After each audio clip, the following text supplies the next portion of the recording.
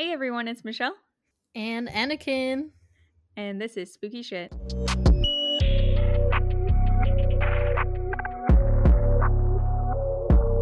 So this week we're going to be sharing some scary stories. I didn't know a good way to say it because we're going to name the episode Scary Shit, so I can just say Oh wait, no, this week we're going to talk about some scary shit. That's a good way. I'm killing it. But yeah, so Anakin, first of all, Anakin. Hello, Anakin. Hi. How you feeling about that name? It's a little weird. Is it a little weird? It feels like I'm role playing. Like I'm in like a LARPing scenario. When you put it like that, it's even more weird. I know. I'm trying to think of anything that they say directly to Anakin that I don't know. I'm blanking on any line right now that I could say. I'm sure someone out there knows of one. But it goes with a Star Wars shirt. Yeah, it does. Yeah, I got the shirt for when we went to Disney World. I wore it. Oh, cool. We went to the Star Wars area. So sick. But yeah, I mean it's not bad, but I don't know. Yeah. Well, okay, while you decide on how you feel about it. And by the way, we are not skipping over our little saying what we're talking about this week. It's just stories, so we can't really introduce them. Oh, true. Yeah. But what's been going on in your life? I know you have some exciting news. Oh, super exciting. So I got furloughed. So I know there's actually a lot of people don't actually know the difference between like getting laid off and being furloughed. Mm-hmm. Like I had to explain it to like Alaris because she kept getting confused. Because Alaris got laid off, right? She got laid off and I got furloughed. Damn. So basically, for those of you who don't know, I know Michelle knows. Been furloughed, then got laid off. I got both. Yeah. But basically, when you're furloughed, you're technically still an employee, but they just there's basically no work. Like you can't go in and like work, so they don't pay you for your it's just hours. Like you're basically on hold and unpaid, basically. Yeah. But I found out that I can actually use my PTO the whole time I'm furloughed. Oh, that's nice. So I'm gonna do that, but I only have enough hours for 2 weeks, so just one more paycheck. Yikes. Are you going to wait out the furlough, go on unemployment? You gonna apply for new jobs? I don't know. Or undecided. It's undecided. I was thinking of doing barber school. Do it. I think I am, but I'm debating on if I'm gonna do morning school or night school. Ooh, now you have the option. Yeah. Look at you. I was thinking if I do morning, then I'll get whatever job. But then I'm like thinking about if they do call me back, like how would that work? So then I'm thinking about doing night school and doing whatever job, and then in case they do call me. But I don't know. Yeah, that sounds like a not fun decision to be making. Yeah, it's definitely not. And it's just, I'm not like super stressed because I know like once I do apply, like I'll literally work anywhere, so I'm not tripping about like finding a job, and they're hiring literally almost anywhere right now. Yeah. So I'm not like stressed that I won't find a job. Just like, I don't know. That it won't be a good job. Yeah. Yeah. Or like, I lost my train of thought. Just a few days furloughed and you already don't know what you're talking about. No, for real. I was like, I literally woke up today and I thought it was Friday. And I was like, oh, this really threw me off. I thought it was Wednesday. I was talking about doing stuff on Friday earlier, not realizing that that's tomorrow. I know, I think tomorrow we're going to take Dante to the dog beach. Is he happy that you guys are not working? I'm sure he is, but he's annoying as fuck. That's so fucked up. That's your child. I know. It's because he freaking like literally gets mad if we don't give him attention. Oh, me too. Like he'll I literally have a video. I don't know, but like he literally like barked at me. What? Kitties. He just wants attention. What a But yeah, cutie. he'll literally just whine or like not bark at me, but kind of be like "Ruff," like a Because he wants light. you to like pet him or Yeah, something. he's like pet me, and I'm like bro, Aww. and What it's a because cutie. usually like when I get home, like I do pet him a lot, or just like. Mm-hmm. But since I'm home all the time, I don't want to be petting him all the time. But he like expects it, and so he's been annoying. But I still love him. Well, I hope you still love him. But yeah, that's what's going on. I don't know what I'm gonna do. I Yeah. guess it's what's kind of stressing me out too. Is we have some stuff planned. Oh, like what? Like I think it's around Halloween time. I think it's a few days before. We're going to LA for the Nightmare Before Christmas, the live show. Oh, I didn't even hear about that. That sounds Yeah, cool. they basically play the movie on a big ass projector, and they Aw. have like the live performances with the actors. Oh, that's sick. But I think this year, I don't know why, but the actress for Sally, Mm-hmm. or the singer, it's actually gonna be played by Billie Eilish, Wait, that's so random. right? I don't know why, but I know the tickets sold out like right after they announced that. But you were able to get it. Yeah, we got them super Hey. early because Mickey, Yeah. my friend, like told us because we had talked about going in the past because they do it like every year, Mm-hmm. and then she finally was like, she bought us our tickets and then we paid her back. Nice. That'll be But cool. yeah, I have that, and it's pretty far, so I don't know if we're like gonna stay over there or what. Mm-hmm. But then also around my birthday and Thanksgiving, or for Thanksgiving, we're going Oh. to Disneyland. Yeah, with your dad's family, right? Yeah, with my dad's family, and like, so we're obviously gonna stay up there. So I know that's coming up too, and that we already bought our tickets and everything, but like hotel and stuff and food. So I'm a Shit adds little up. like, yeah, I'm a little stressed about that because I don't want to be like stressed on the trip. You know what I mean? Like I want to be Yeah. able to spend money. You could always like do door dashing or something just for a little bit to get a little bit of extra money. I can't. You can't? Mm-mm. Why? Because the insurance for my car is under my mom's name. Oh, and you have to have your own. Yeah, you have to have it in your own name. I know. I Yikes. also would have. Yeah, you already looked into it, it sounds like. Yeah. I mean, I did back in my Target days. And I was Oh. like, it was when we lived with Jesus and Leah and we were just kind of struggling. Yeah. And so I was like looking to get another job and I was like, DoorDash. But yeah, they DoorDash won't was let like, me. no. Yeah, they were like, it has to be in your name. I'm like, fuck. Oh, that's unfortunate. I didn't But know that. it's all in her name because, it's cheaper. Yeah. I mean, at least you have you're under your mom's insurance. Yeah. That's something.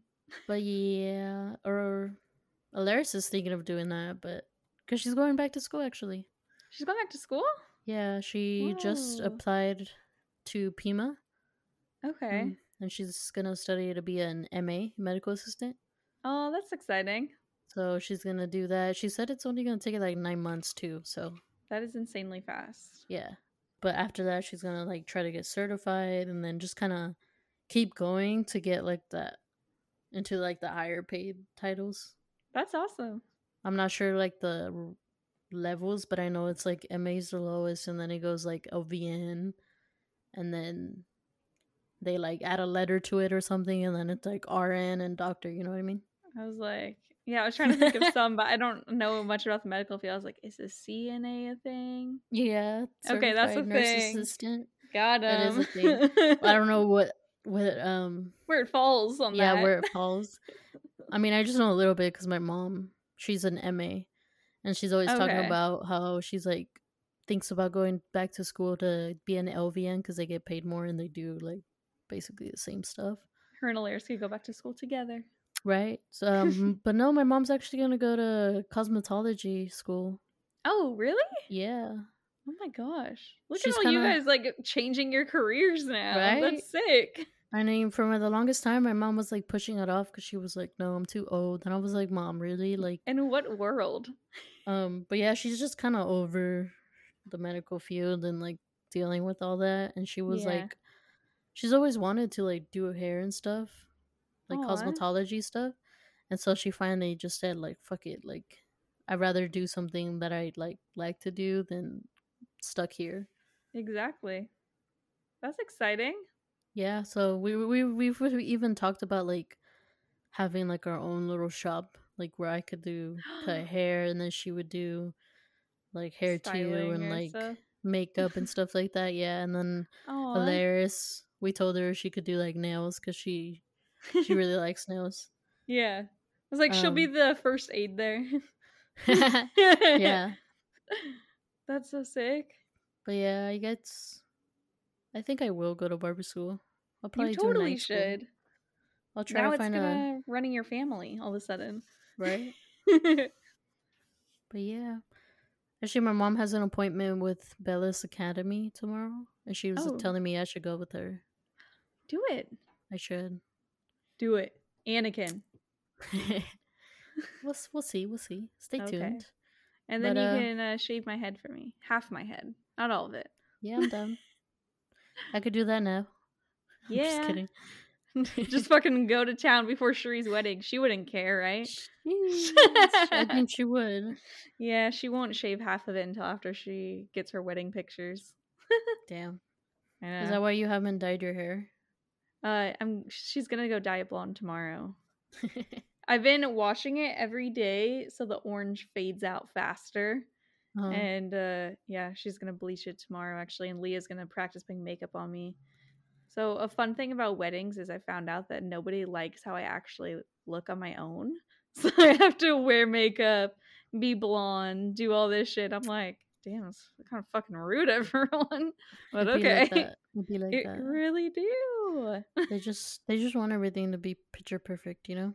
Yeah, and I'm pretty fucking ugly. I don't You're know. not ugly. No, I know, I'm really cute. That's why I'm like, I don't get it. That's fine. I mean, the blonde part I don't really care about too much because part of keeping your hair colorful is taking like colder showers, and I'm not good at taking cold showers. Like I just take like warm-ish and call that cold. And during winter especially, like I take hot showers. So I'm like, whatever, I could be blonde for winter because I'm too fucking lazy to maintain the color anyway. That's funny. Yeah. But yeah, how are you? Besides, Besides going blonde. yeah, I mean, I'm besides like going blonde. basically fucking blonde anyway, so it's not even dramatic. um, good. We went on a vacation, a little mini vacation, I'd say. So we drove up to NorCal, like near San Francisco, kind of like 30 minutes away to go visit Robert's sister and brother in law because they bought a house recently. Their house is so sick.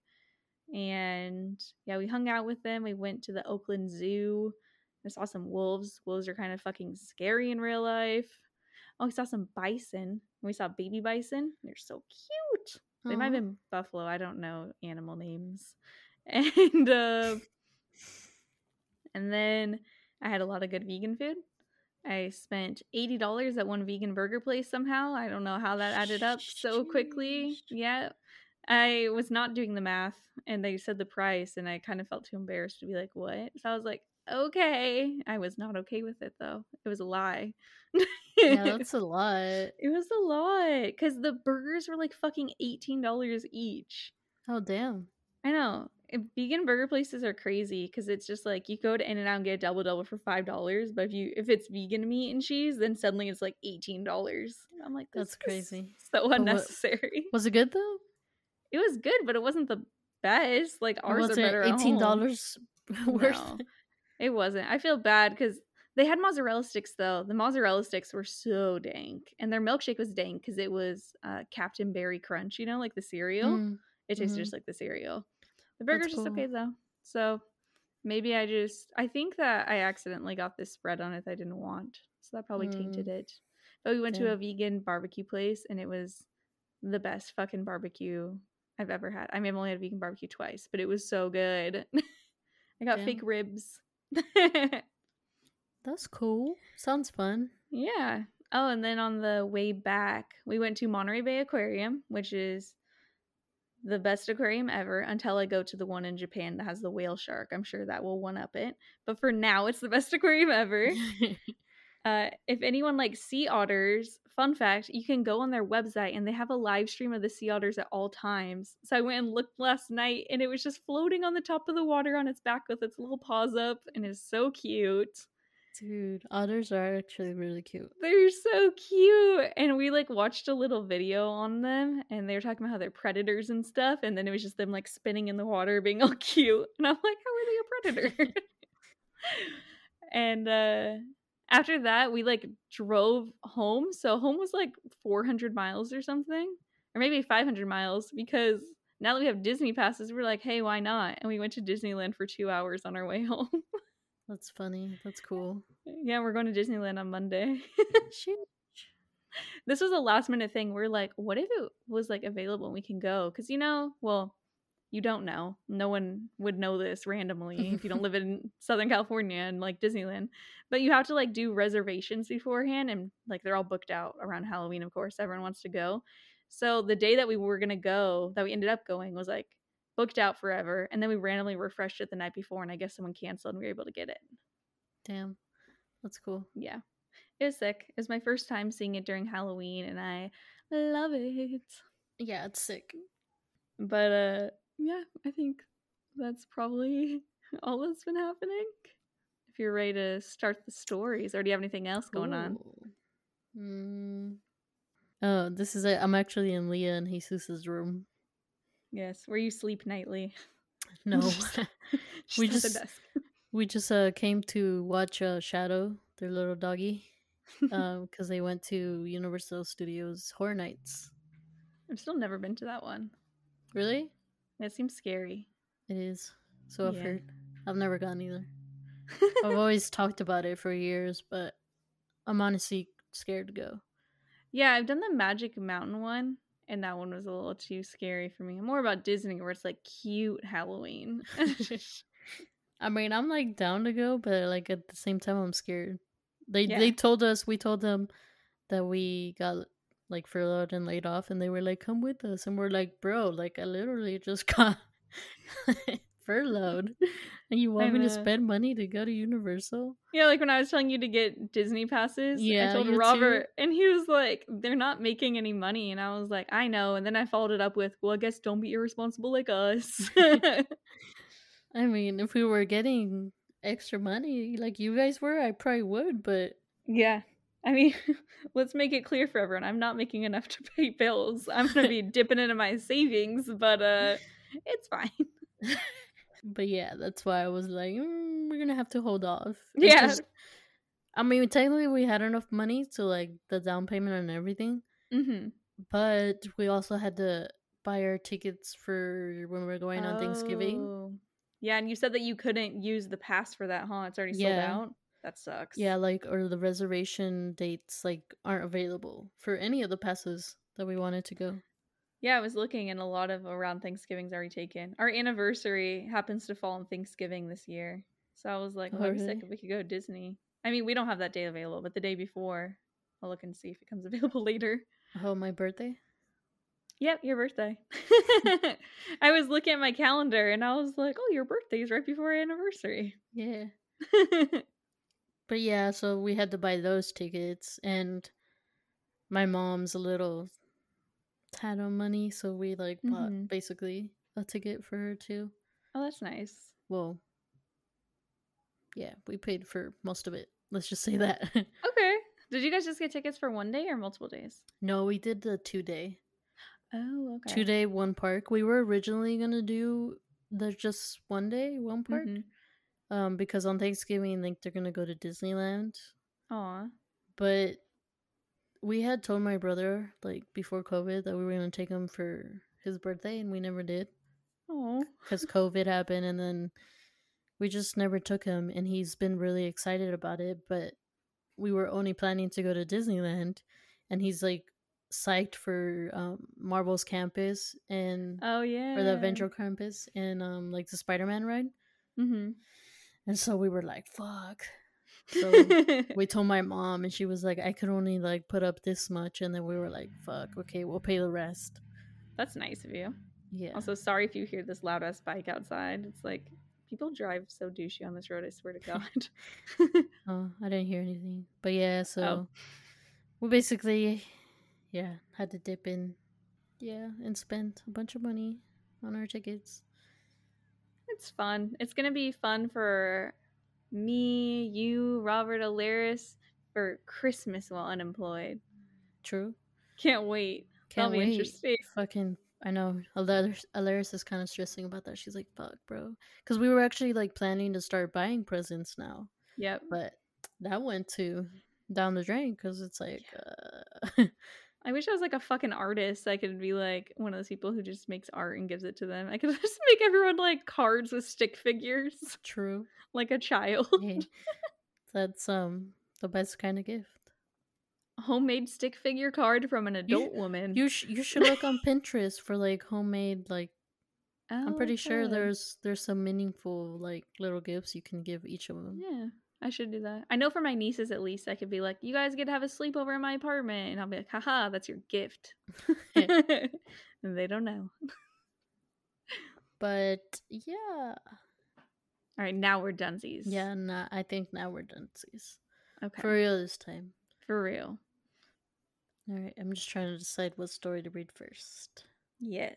because I have like a bunch. Oh, okay. I'm excited. Okay, let's do this one. So this one's called "Julia Was a Clever Girl" by Reddit user I Post at Midnight. Oh, I like their name. Julia knew she was smart. She was one of those clever children, the kind of child who figures out early on that parents aren't all powerful and all knowing. The first time she realized this was when she got scared. There had been a noise in her room coming from under the bed or from the closet. Julia ran down the hall crying, "Mommy, Daddy!"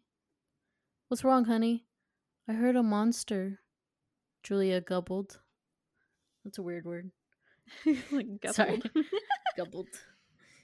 She expected them to comfort her or roll their eyes or get annoyed. Instead, they jumped up immediately and raced to her bedroom, where they checked under her bed, inspected the closet, and tested the window lock. They poked, prodded, and scoured every inch. Julia caught on quickly. She knew what they were doing. By taking her fears seriously, they were showing their little girl that she was safe and loved. They had probably read about it in some book. But the lesson Julia learned was that she had power. Thereafter, waking her parents became a nightly event. Julia would scream and cry, and they would rush into her bedroom, and Julia would hide her grin behind tears, but not once did they ever complain.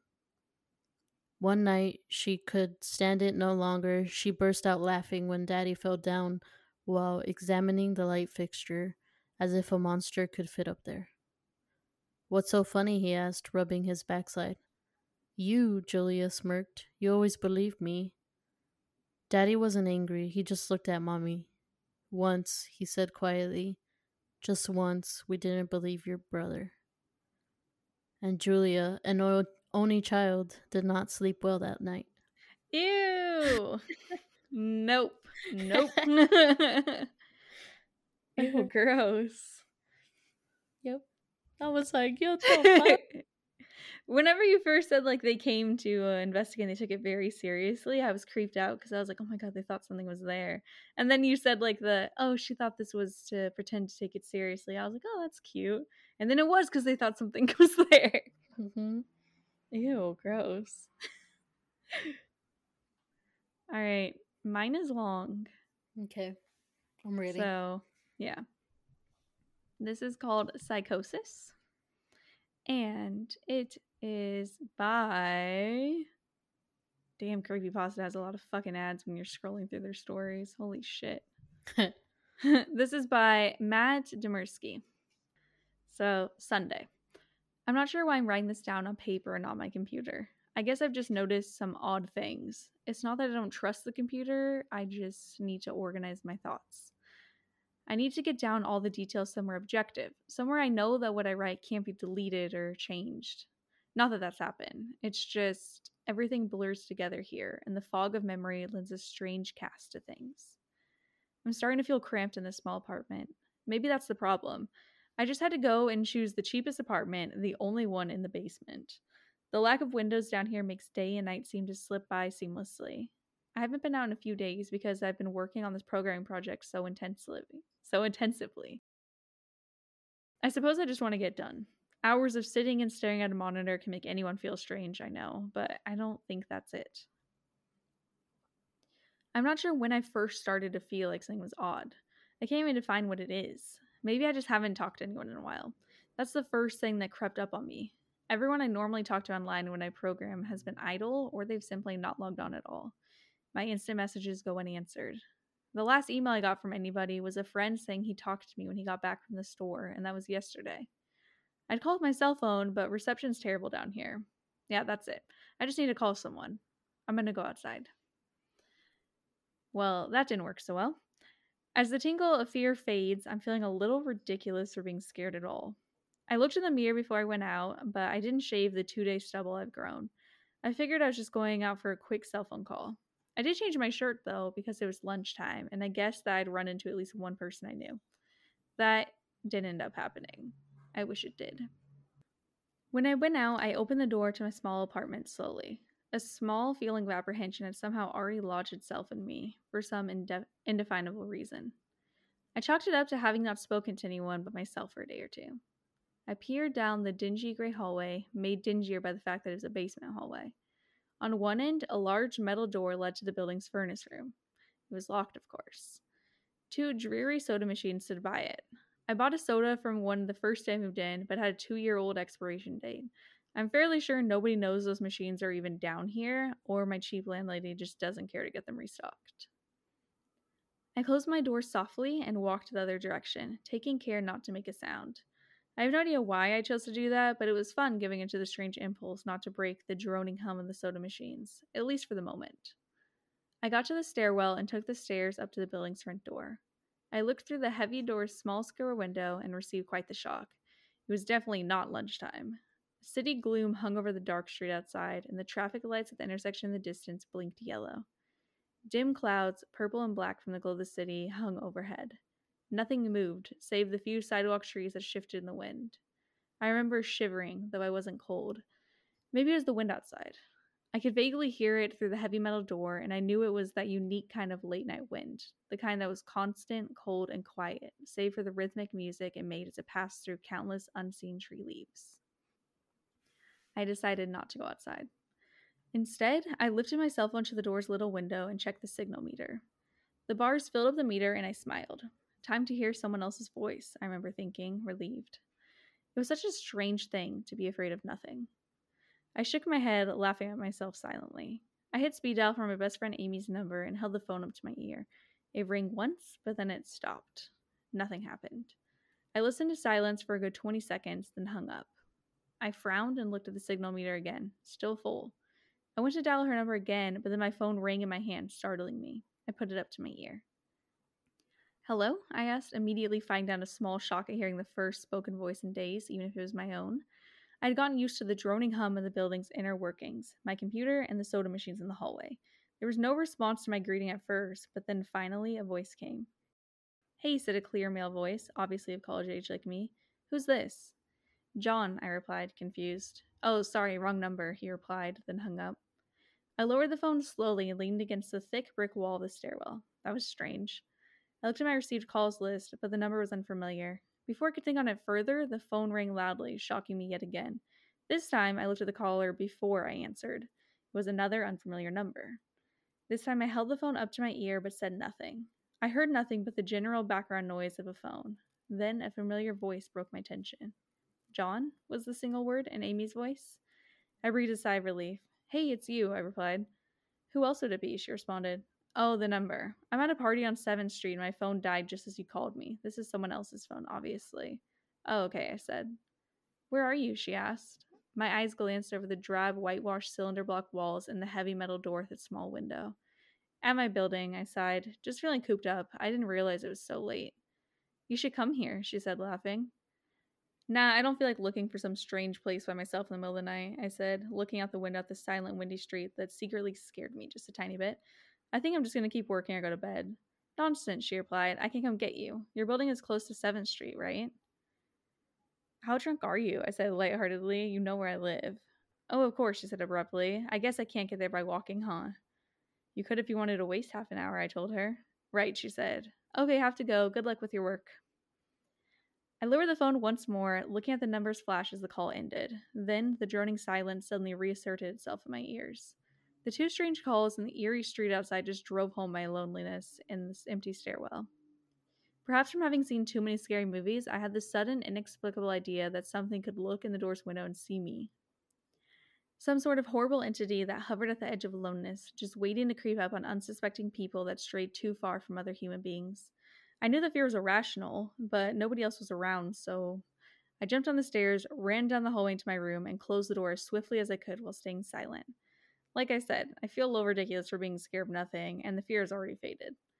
Writing this down helps a lot. It makes me realize that nothing is wrong. It filters out half-formed thoughts and fears and leaves only cold, hard facts. It's late. I got a call from a wrong number, and Amy's phone died, so she called me back from another number. Nothing strange is happening.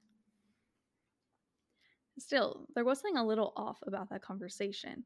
I know it could have just been the alcohol she'd had, or was it even her that seemed off to me? Or was it, yes, that's it, I didn't realize it until this moment writing these things down. I knew writing things down would help. She said she was at a party, but I only heard silence in the background. Of course, that doesn't mean anything in particular, as she could have just gone outside to make the call. No, that couldn't be it either. I didn't hear the wind. I need to see if the wind is still blowing. Monday. I forgot to finish writing last night. I'm not sure what I expected to see when I ran up to the stairwell and looked out the heavy metal door's window. I'm feeling ridiculous. Last night's fear seems hazy and unreasonable to me now. I can't wait to go out into the sunlight. I'm gonna check my email, shave, shower, and finally get out of here. Wait, I think I heard something. It was thunder. That whole sunlight and fresh air thing didn't happen. I went onto the stairwell and ended up on the stairs only to find disappointment. The heavy metal door's little window showed only flowing water as torrential rain slammed against it. Only a very dim, gloomy light filtered in through the rain, but at least I knew it was daytime, even if it was a gray, sickly, wet day. I tried looking out the window and waiting for lightning to illuminate the glow, but the rain was too heavy and I couldn't make out anything more than the vague, weird shapes moving at odd angles and the waves crashing down against the window. Disappointed, I turned around, but I didn't want to go back to my room. Instead, I wandered further up to the stairs, past the first floor and the second. The stairs ended at the third floor, the highest floor in the building.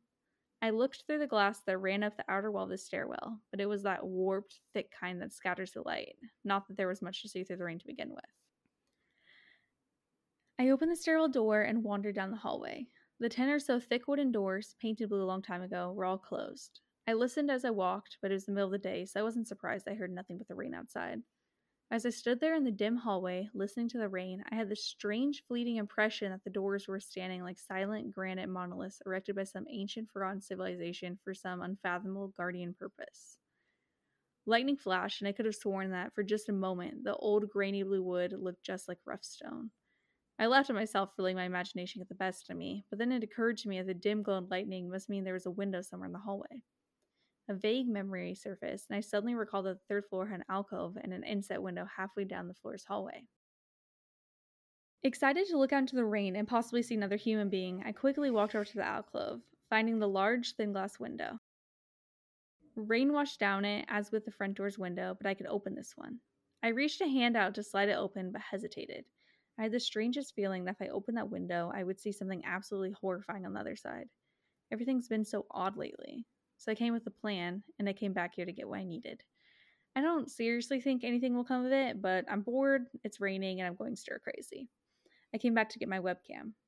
The cord isn't long enough to reach the third floor by any means, so instead I'm going to hide it between the two soda machines in the dark end of my basement hallway, run the wire along the wall and under my door, and put black duct tape all over the wire to blend in with the black plastic strip that runs along the base of the hallway's walls. I know this is silly, but I don't have anything better to do. Well, nothing happened. I propped open the hallway to stairwell door, steeled myself, then flung the heavy front door wide open and ran like hell down the stairs to my room and slammed the door. I watched the webcam on my computer intently, seeing the hallway outside of my door and most of the stairwell. I'm watching it right now and I don't see anything interesting. I just wish the camera's position was different so I could see out the front door. Hey, someone's online. I got out an older, less functional webcam that I had in my closet to video chat with my friend online. I couldn't really explain to him why I wanted a video chat, but it felt good to see another person's face. He couldn't talk very long, and we didn't talk about anything meaningful, but I feel much better. My strange fear has almost passed. It would feel completely better, but there was something odd about our conversation. I know that I've said that everything has seemed odd, but still. He was very vague in his responses. I can't recall one specific thing that he said, no particular name or place or event, but he did ask for my email address to keep in touch. Oh, wait, I just got an email. I'm about to go out. I just got an email from Amy that asked me to meet her for dinner at the place we usually go to. I do love pizza, and I've just been eating random food from my poorly stocked fridge for days, so I can't wait. Again, I feel ridiculous about the odd couple of days I've been having. Should destroy this journal when I get back. Oh, another email. Oh my god. I almost left the email and opened the door. I almost opened the door, but I read the email first. It was from a friend I haven't heard from in a long time, and it was sent to a huge number of emails that must have been every person he had saved in his address list. It had no subject, and it simply said, "Seen with your own eyes, don't trust them, they." What the hell is that supposed to mean? The words shock me, and I keep going over and over them. Is it a desperate email sent just as something happened? The words are obviously cut off without finishing. On any other day, I would dismiss this as spam from a computer virus or something, but the words, "seen with your own eyes." I can't help but read over this journal, think back over the last few days, and realize that I have not seen another person with my own eyes or talked to another person face to face. The webcam conversation with my friend was so strange, so vague, so eerie now that I think about it. Was it eerie, or is the fear clouding my memory? My mind toys with the progression of events I've written here, pointing out that I have not been presented with one single fact I did not specifically give out unsuspectingly. The random wrong number that got my name, and the subsequent strange return call from Amy, the friend that asked for my email address. I messaged him first when I saw him online. And then I got my first email a few minutes after that conversation. Oh my god, that phone call with Amy. I said over the phone, I said that was within half an hour's walk of 7th Street. They know I'm near there. What if they're going to find me? Where's everyone else? Why haven't I seen or heard anyone in days? No, this is crazy. This is absolutely crazy. I need to calm down. This madness needs to end. I don't know what to think. I ran about my apartment furiously, holding my cell phone up to every corner to see if I could get signal through the heavy walls. Finally, in the tiny bathroom near one ceiling corner, I got a single bar. Holding my phone there, I sent a text message to every number on my list. Not wanting to betray anything about my unfounded fears, I simply sent, "You seen anyone face to face lately?" At that point, I just wanted any reply back. I didn't care what the reply was or if I embarrassed myself. I tried to call someone a few times, but I couldn't get my head up high enough, and if I brought my cell phone down even an inch, it lost signal. Then I remembered the computer and rushed over to it, instant messaging everyone online. Most were idle or away from their computer. Nobody responded. My messages grew more frantic, and I started telling people where I was and to stop by in person for hosts of barely passable reasons. I didn't care about anything by that point. I just needed to see another person. I also tore apart my apartment looking for something that I might have missed, some way to contact another human being without opening the door. I know it's crazy, I know it's unfounded, but what if? What if? I just need to be sure. I taped the phone to the ceiling in case. Tuesday. The phone rang. Exhausted from last night's rampage, I must have fallen asleep. I woke up to the phone ringing and ran to the bathroom, stood on the toilet, and flipped open the phone taped to the ceiling. It was Amy, and I feel so much better. She was really worried about me, and apparently had been trying to contact me since the last time I talked to her. She's coming over now, and yes, she knows where I am without me telling her. I feel so embarrassed. I'm definitely throwing this journal away before anyone sees it. I don't even know why I'm writing in it now. Maybe it's just because it's the only communication I've had at all since God knows when. I look like hell too. I looked in the mirror before I came back in here. My eyes are sunken, my stubble is thicker, and I just look generally unhealthy. My apartment is trashed, but I'm not going to clean it up. I think I need someone else to see what I've been through. These past few days have not been normal. I'm not one to imagine things. I know I've been the victim of extreme probability.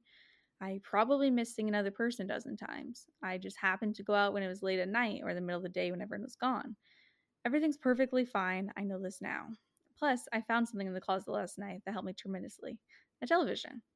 I set it up just before I wrote this, and it's on in the background. Television has always been an escape for me. It reminds me that there's a world beyond these dingy brick walls. I'm glad Amy's the only one who responded to me after last night's frantic pestering of everyone I could contact. She's been my best friend for years. She doesn't know it, but I count the day that I met her among one of the few moments of true happiness in my life. I remember that warm summer day fondly. It seems a different reality from this dark, rainy, lonely place. I feel like I spent days sitting in that playground, much too old to play, just talking with her and hanging around doing nothing at all. I still feel like I can go back to that moment sometimes. It reminds me that this damn place is not all that there is. Finally, a knock on the door. I thought it was odd that I couldn't see her through the camera I hid between the two soda machines. I figured that was bad positioning, like when I couldn't see out the front door. I should have known. I should have known. After the knock, I yelled at the door jokingly that I had a camera between the soda machines because I was embarrassed myself that I had taken this paranoia so far. After I did that, I saw her image walk over to the camera and look down at it. She smiled and waved. Hey, she said to the camera brightly, giving it a wry look. It's weird, I know, I said to the mic attached to the camera. I've had a weird few days. Must have, she replied. Open the door, John. I hesitated. How could I be sure? Hey, humor me a second here, I told her through the mic. Tell me one thing about us. Just prove to me you're you. She gave the camera a weird look. All right, she said, slowly thinking. We met randomly at a playground and we were both way too old to be there. I sighed deeply as reality returned and fear faded. God, I'd been so ridiculous. Of course it was Amy. That day wasn't anywhere in the world except my memory. I'd never even mentioned it to anyone, not out of embarrassment, but out of a strange secret nostalgia and a longing for those days to return. If there was some unknown force at work trying to trick me, as I feared, there was no way they could have known about that day. Alright, I'll explain everything, I told her. Be right there. I ran to my small bathroom and fixed my hair as best as I could. I looked like hell, but she would understand. Snickering at my own unbelievable behavior and the mess I'd made of the place, I walked to the door.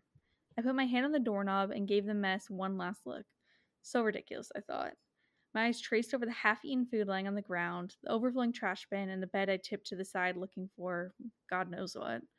I almost turned to the door and opened it, but my eyes fell on one last thing. The old webcam, the one I used for that eerily vacant chat with my friend. Its silent black sphere lay haphazardly tossed to the side, its lens pointed at the table where this journal lay. An overwhelming terror took me as I realized that if something could see through that camera, it would have seen what I just wrote about that day. I asked her for any one thing about us, and she chose the only thing in the world that I thought they or it did not know. But it did. It did know. It could have been watching me the whole time. I didn't open the door. I screamed. I screamed in uncontrollable terror. I stomped on the old webcam on the floor. The door shook, and the doorknob tried to turn, but I didn't hear Amy's voice through the door. Was the basement door, made to keep out drafts, too thick? Or was Amy not outside? What could have been trying to get in if not her? What the hell is out there? I saw her on my computer through the camera outside. I heard her on the speakers through the camera outside, but was it real? How can I know? She's gone now. I screamed and shouted for help. I piled up everything in my apartment against the front door. Friday. At least, I think that's Friday. I broke everything electronic. I smashed my computer to pieces. Every single thing on there could have been accessed by network access, or worse, altered. I'm a programmer, I know. Every little piece of information I gave out since it started, my name, my email, my location, none of it came back from outside until I gave it out.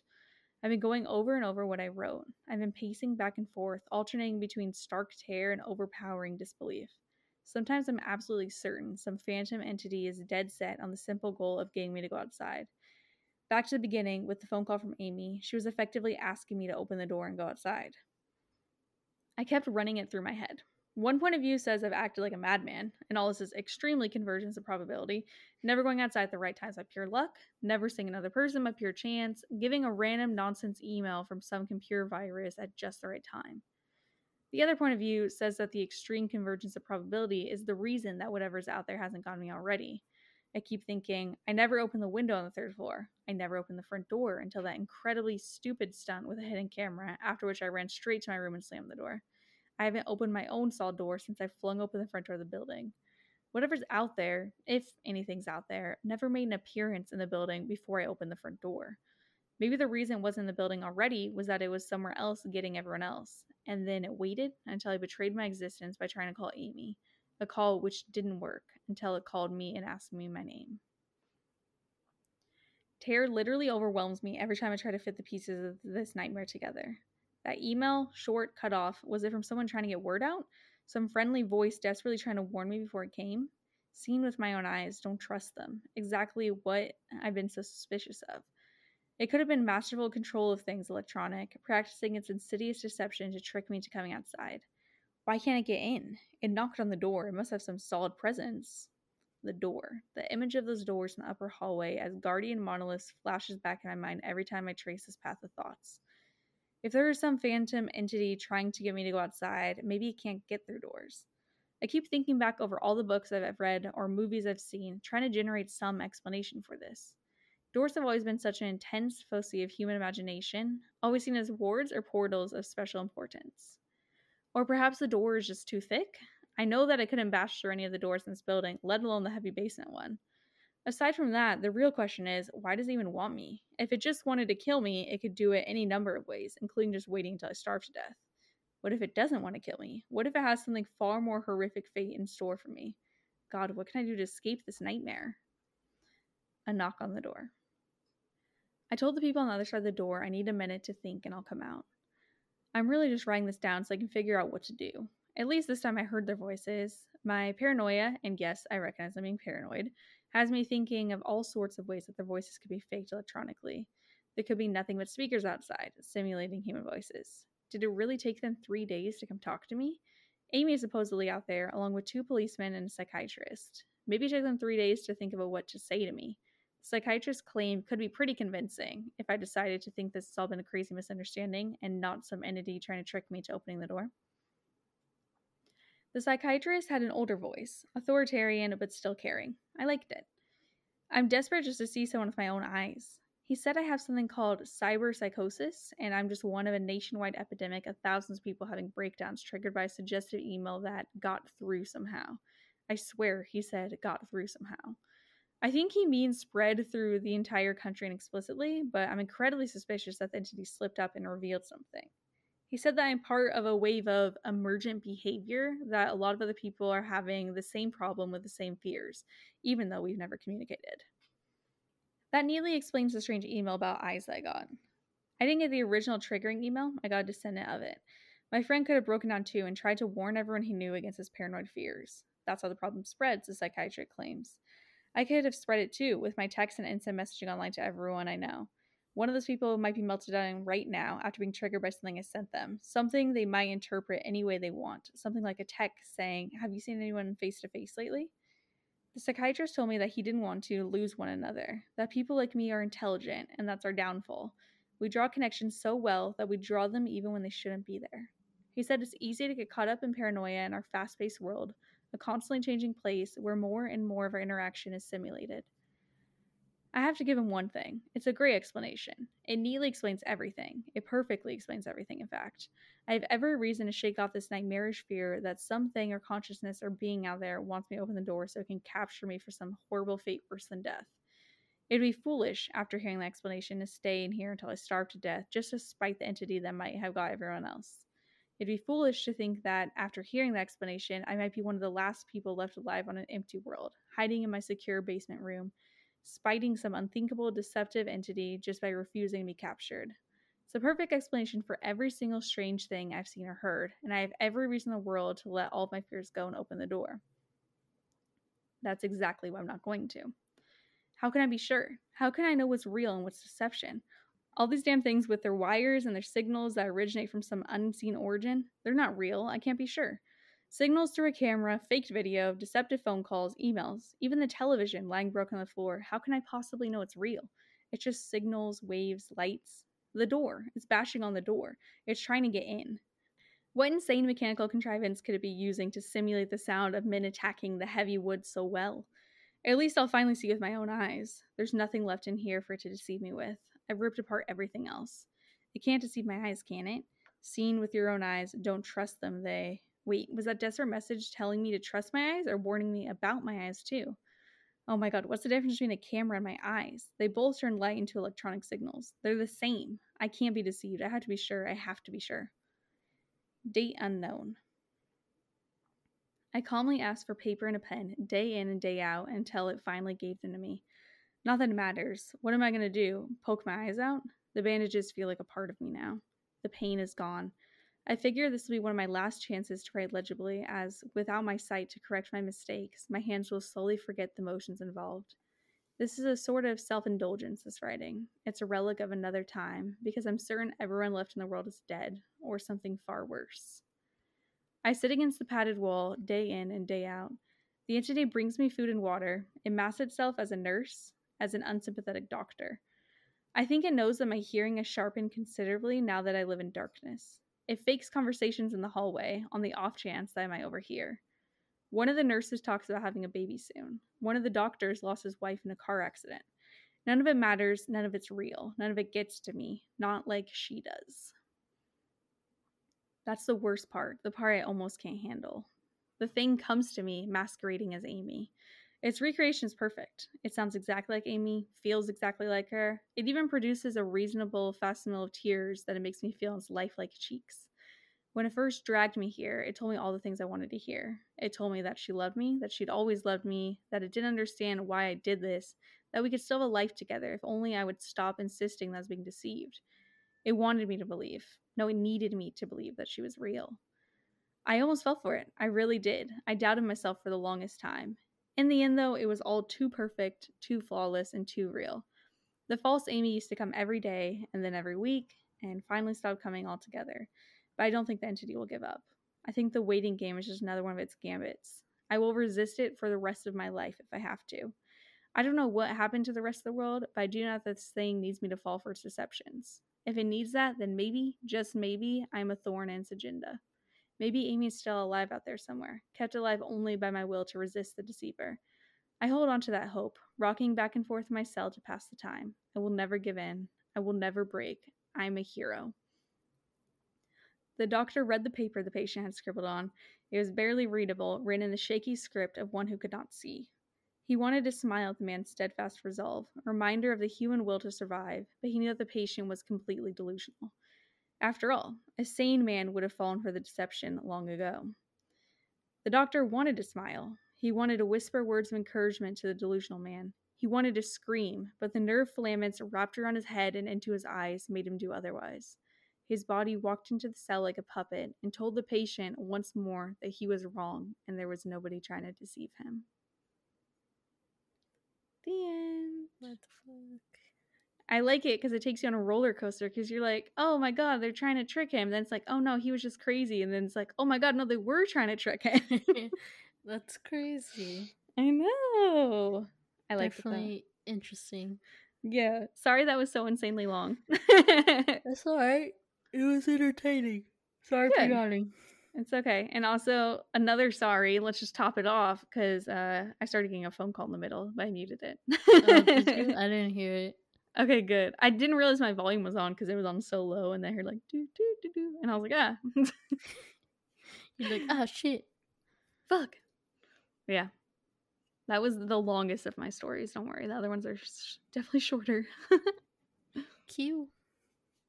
Alright, this one is titled 3 a.m. Okay. But it doesn't say from who, it's just some 3 a.m. stories from Tumblr. Oh, cool. My cousin recently moved here from Secunderbad, India. I probably mispronounced that, I'm sorry. On a recent road trip exploring America, we were shooting shit and exchanging ghost stories and laughing at similarities and differences between American ghost stories and Indian ghost stories. When I asked her if she'd ever experienced anything supernatural, her eyes widened and as she averted her eyes to the window. Just when the silence was about to be too much for me, she softly responded, "Yes, a few. One is troubling." When I was a second year in college, I stayed at an all-girl hostel. I made many friends. We were all very happy to be in school, away from our conservative parents. The hostel was so much fun. It was a very, very old building. Electricity was only put into the rooms. Sometimes candles were placed along the windows if a watchman was present. But normally, once you left the rooms, you were faced with complete darkness. It's common to wake someone if you needed to walk down to the restroom at the end of the hall. We all had a childish fear of being alone in the dark. One night, I had to use the restroom. It was about 3 a.m. or 4 a.m.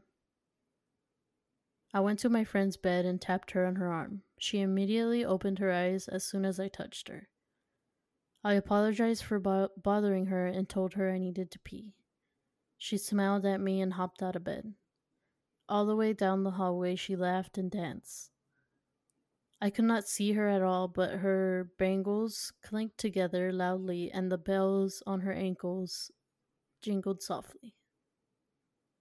I'm guessing it's like, I don't know, it's Like an more Indian jewelry. theme. I was like, Yeah, was she all dressed up for this bathroom trip? I guess, I don't know. It was very calming. I laughed and sashayed my hips down the hallway with her, too tired to match elaborate arm movements.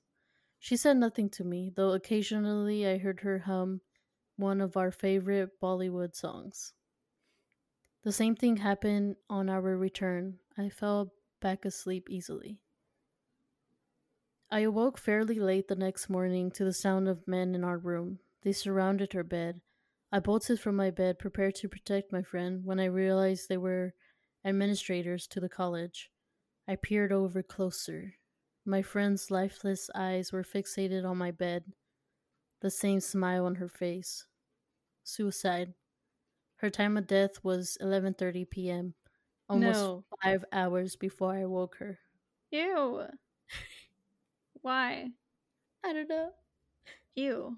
Scary. So creepy. I mean, her ghost followed her. I mean, I guess it's like wholesome in a way 'cause she was like going with her friend, but ew.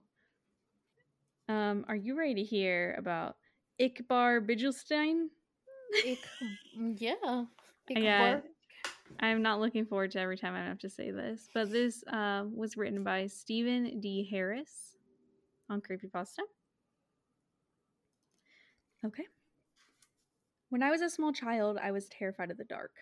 I still am, but back when I was around 6 years old, I couldn't go a full night without crying out for one of my parents to search beneath my bed or in my closet for whatever monster I thought was waiting to eat me. Even with the nightlight, I would still see dark shapes moving around the corners of the room, or strange faces looking at me from my bedroom window. My parents would do their best to console me, telling me that it was just a bad dream or a trick of the light, but in my young mind, I was positive that the second I fell asleep, the bad things would get me. Most of the time, I would just hide under the blankets until I became tired enough to stop worrying. But every now and then, I would become so panicked that I would run screaming into my parents' room, waking up my brother and sister in the process. After an ordeal like that, there would be in no way anyone would be getting a full night's rest. Eventually, after one particularly traumatizing night, my parents had enough. Unfortunately for them, they understood the futility in arguing with a 6-year-old and knew they'd be unable to convince me to rid myself of childish fears through reason and logic. They had to be clever. It was my mother's idea to stitch together my little bedtime friend. She collected a large assortment of random pieces of fabric in her sewing machine and created what I would later refer to as Mr. Ikbar Bigglestein. Vigils, I don't know. Or Ick for short. Ick was a sock monster, as my mother called him. He was made to keep me safe while I slept at night by scaring away all the other monsters. He was pretty damn creepy, I had to admit. Honestly, looking back at it now, I'm still impressed that my mom could think of something so strange and disturbing looking. Ikbar had that stitched together look of a Frankenstein gremlin with big white button eyes and floppy cat ears. His little arms and legs were made from a pair of my sister's black and white striped socks, and the half of his face that was green was made from one of my brother's tall football socks. His head could have been described as bulbous, and for his mouth, my mom attached a piece of white fabric and sewed in a jigsaw pattern to shape a wide grin of sharp teeth. I loved him at once. Wow. I know. I'm like, okay. From then on, Ick never left my side. So long as it was after dusk, of course. Ick didn't like the sun and would get upset if I tried to bring him to school with me. But that was okay. I only needed him at night to keep away the boogeymen, which is what he was good at. So every night at bedtime, Ick would tell me where the monsters were hiding, and I would place him near the section of my room closest to the spookiness. If there was something in the closet, Ick would block the door. If there was a dark creature scratching at my window, Ick would be pressed up against the glass. If there was a big hairy beast under my bed, then under the bed he went. Sometimes the monsters weren't even in my room. Sometimes they would hide in my dreams, and Ikbar would have to come with me into my nightmares. It was fun bringing Ik into my dream world, as he and I would spend hours fighting off ghouls and demons. The best part was in my dreams, it could talk to me for real. How much do you love me? He would ask. More than anything, I would always tell him. One night in a dream, after I'd lost my first tooth, Ik asked me to do a favor. Can I have your tooth? I asked him why. To help me kill the bad things, he said. The next morning at breakfast, my mom asked me where my tooth went. From what she told me, the tooth fairy didn't find it in my pillow. When I told her that I gave it to Ikbar, she just shrugged and went back to feeding my little sister. From then on, every time I lost a tooth, I would give it to Ik. He would always thank me, of course, and tell me that he loved me. Eventually, though, I ran out of baby teeth, and I was beginning to get a little too old to still be playing with dolls. So Ik just sat there on the bookshelf collecting dust, slowly fading away from my attention.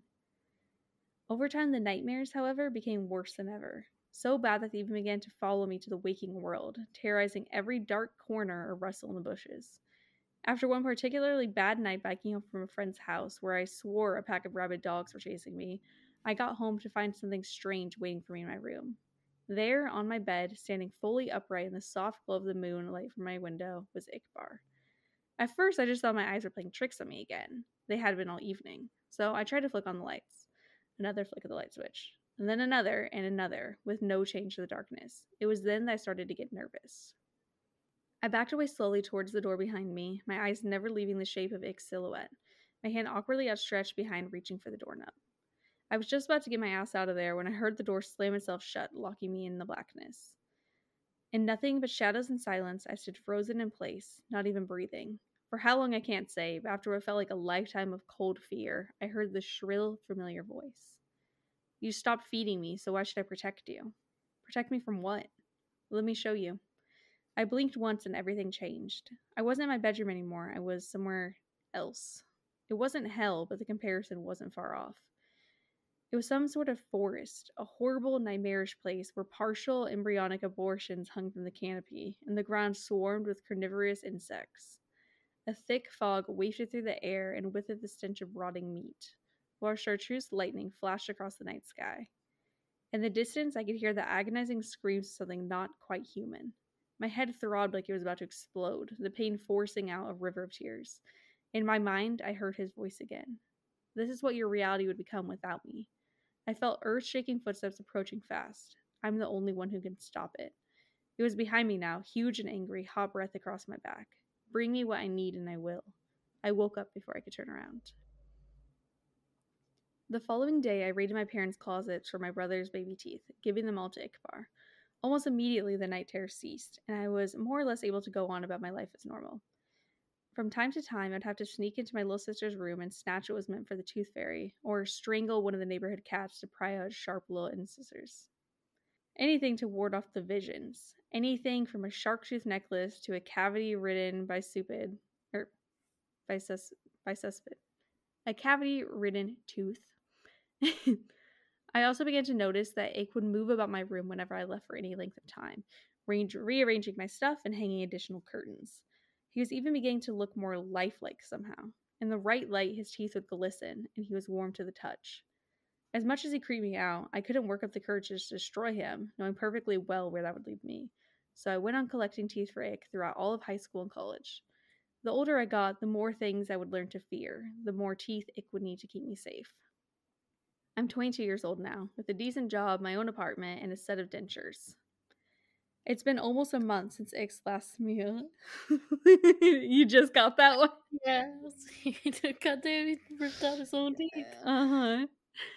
It's been almost a month since Ike's last meal, and the horrors are starting to crowd around me once again. I took a detour through a parking garage after work tonight. Found a man fumbling with his car keys. His teeth were stained yellow from a lifetime of cigarettes and coffee. Even still, I had to use a hammer to get out the molars. When I got back to my apartment, he was waiting for me. On the ceiling, in the corner, 2 white eyes and a mouth of razors. How much do you love me? He asked. More than anything, I replied, taking off my coat. More than anything in the world. What the fuck? And that is my story on Ickbar Jeez. Vigilstein. Jeez. Yeah. Gross. That's creepy. Why teeth? Why did he need all these teeth? What was that about? Mm. Can I eat him or something? I don't know, but that's weird as hell. I'm ready for your third story. Alright, this one's trippy. Okay. It is titled Falling. We've all felt it. You're up late, working, studying, watching a movie, reading on the computer. Doesn't matter what you're doing, it's the feeling you get. You're tired, your eyes burn, and have the gritty feeling you get after not sleeping for a while. Okay, you can't go crawl into bed right now, but you close your eyes for a couple minutes, try to get a little moisture back into your eyes.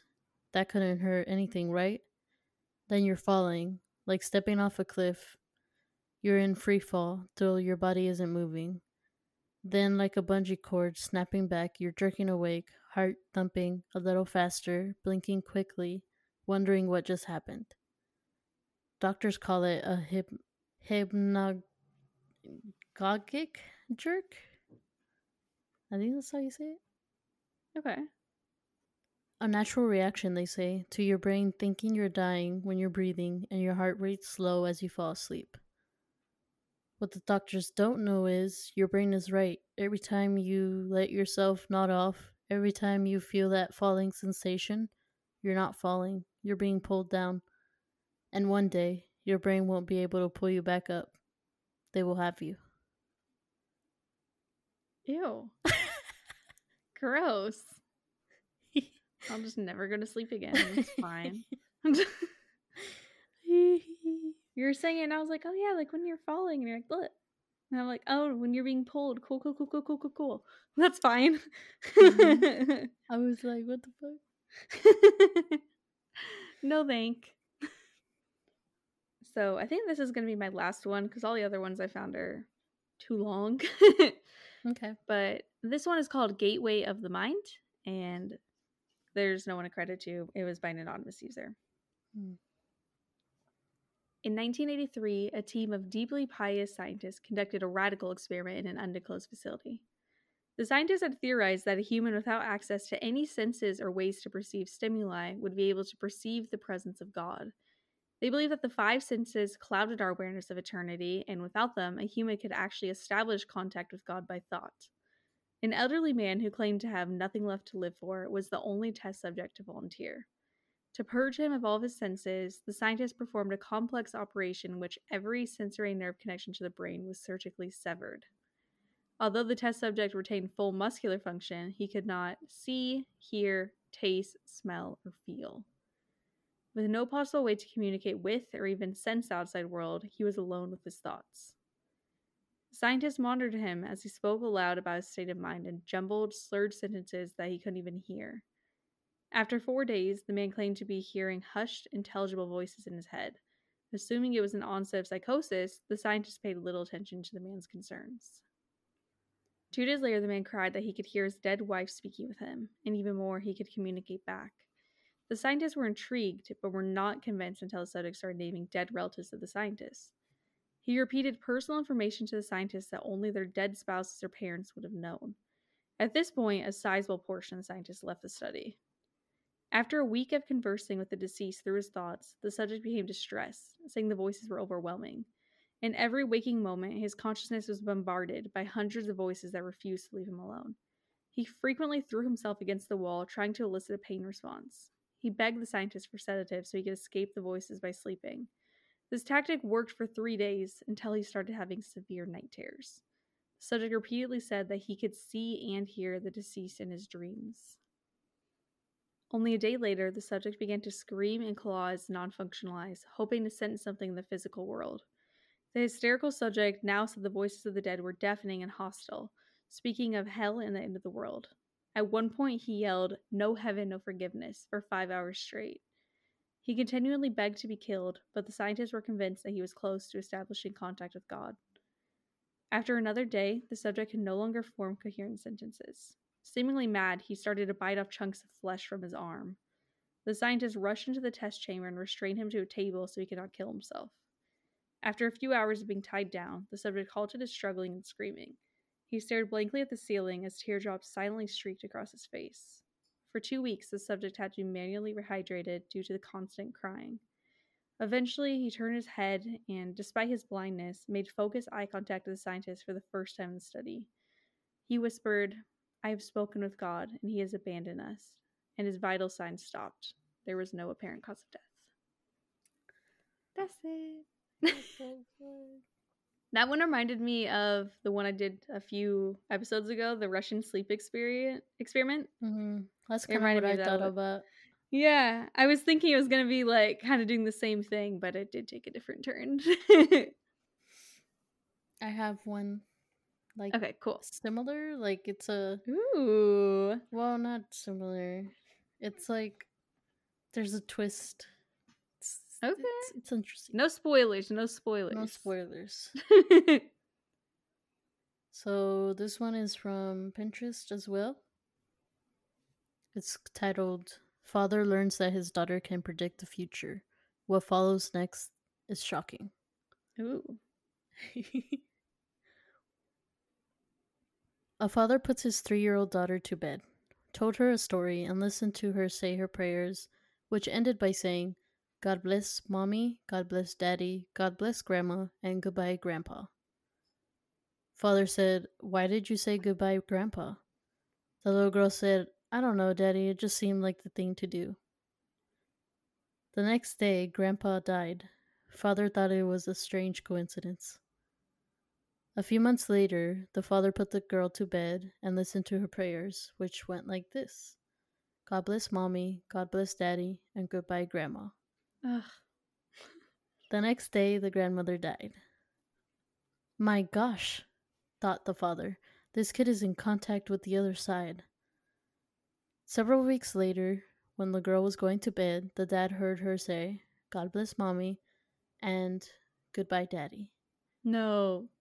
He practically went into shock. He couldn't sleep at all night, and got up at the crack of dawn to go to his office. He was nervous as a cat all day, had lunch sent in, and watched the clock. He figured if he could get by until midnight, he would be okay. He felt safe in his office, so instead of going home at the end of the day, he stayed there, drinking coffee, looking at his watch, and jumping at every sound. Finally, midnight arrived. He breathed a sign of relief and went home.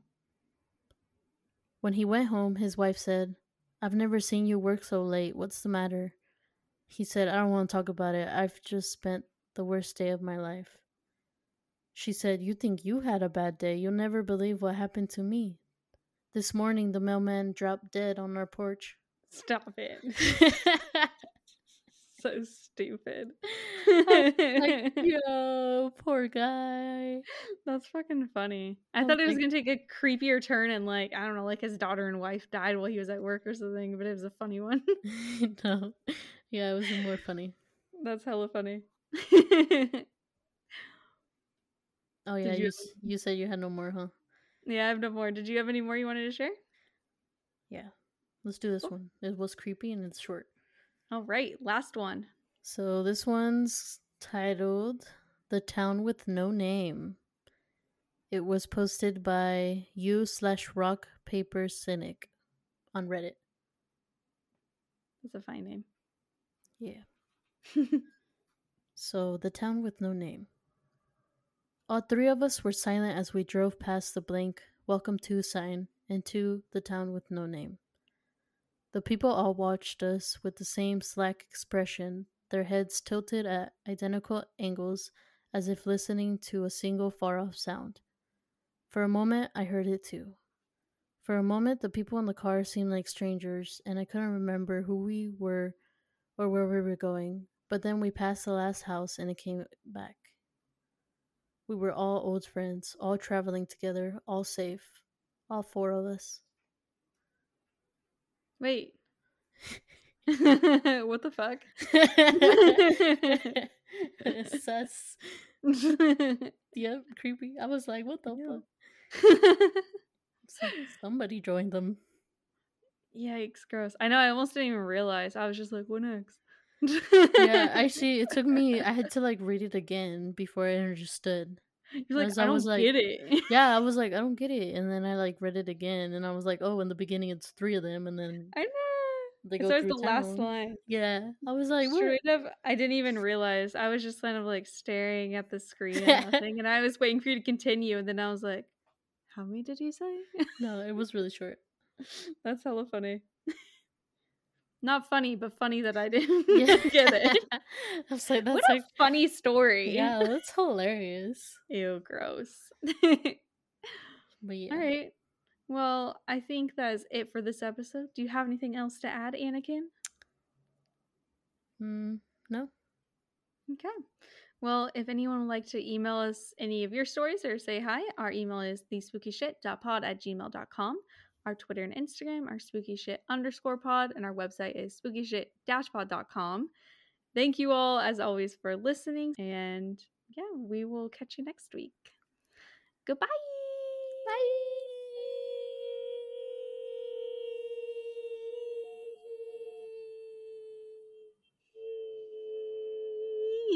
I won. Whatever.